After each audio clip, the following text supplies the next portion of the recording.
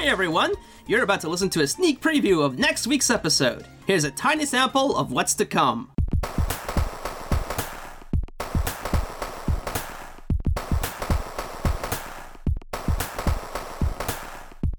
Number 10 is Blaster Master Zero.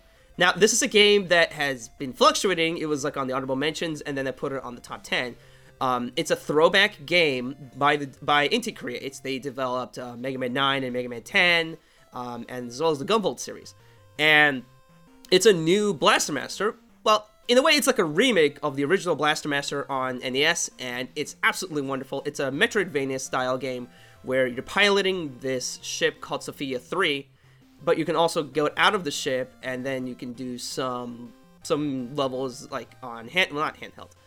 You can do some levels on foot, and the gameplay style actually changes. In Sophia, it's a bit more like the typical kind of like run and jump kind of thing, although you're in a tank, so it's more like roll and jump.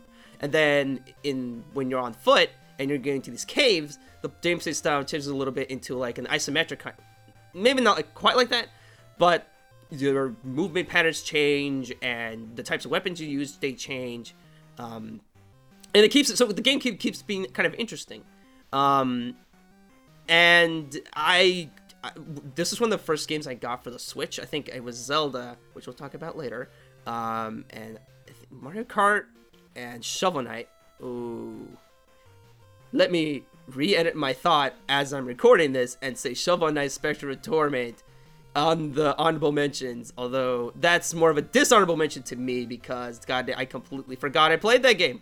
So sorry. Shovel Knight absolutely gets an honorable mention. But anyway, Blaster Master Zero. I've just played so much of this game, and the DLC packs that came out, which was really cool that they decided to, like, for like 2 weeks it would be free. So I have Shantae, I have Ekoro from Galgun, and Shovel Knight. And what was the third? Shantae? Oh god, Gunvolt, which there's some weird thing I can't access because I accidentally deleted him and I can't re-access them. But whatever. Those DLC packs made it even more fun to play the game and even kind of change your own strategies because each of those players play differently. So then you kind of have to have a different approach to beating bosses than you did originally. And it was just so much fun. I sunk in like 40 hours into Blaster Master Zero. I would be remiss if I didn't include it on the list of the best of 2017. Number 9, Dunkirk. Nolan's latest film, and maybe one of his most intense films, and one of the most intense experiences I've had in a movie theater in a very, very long time. It's relentless. It's about, oh boy, I might not have the plot right, because that's already in this, but it's about the transportation of soldiers from, I don't remember exactly where, but to the island, or the area of Dunkirk. Apologies, I don't remember the plot for it. I don't remember the historical parts of it, the things that really matter, and it's just, from beginning to end, there's not, unlike in other movies, even like for War for the Planet of the Apes, there's moments where you can kind of breathe a little bit, there's a comedic moment where you can just kind of sit and settle. Dunkirk is relentless with its intensity, especially with the soundtrack, which is kind of like a ticking clock. I mean, quite literally a ticking clock as they're trying to, get to Dunkirk safely.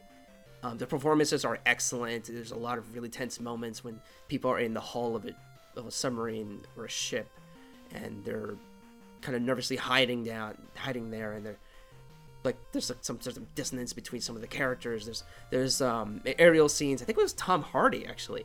Aerial scenes with this dogfighting, but there's no. I mean, there's the visual flair to it, but there's no. It's not like in Star Wars, like where there's the aerial battles going on. It's meant to look like thrilling. It's supposed to just be really intense, and there's like the no guarantees that the bombers will even make it back and land safely.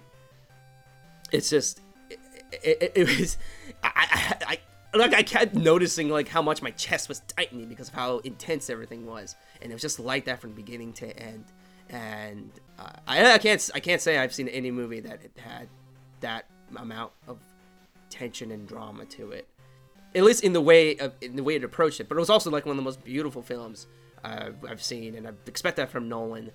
But it's like a stellar, just reliably excellent work from a reliably great director. So props to Nolan. He hit it out of the park. I can't wait to see what he does next.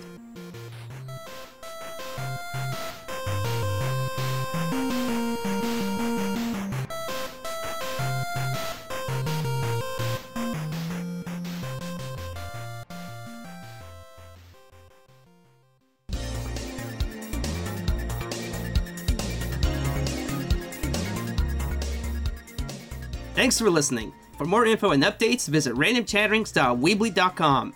Until next time, take care, everyone.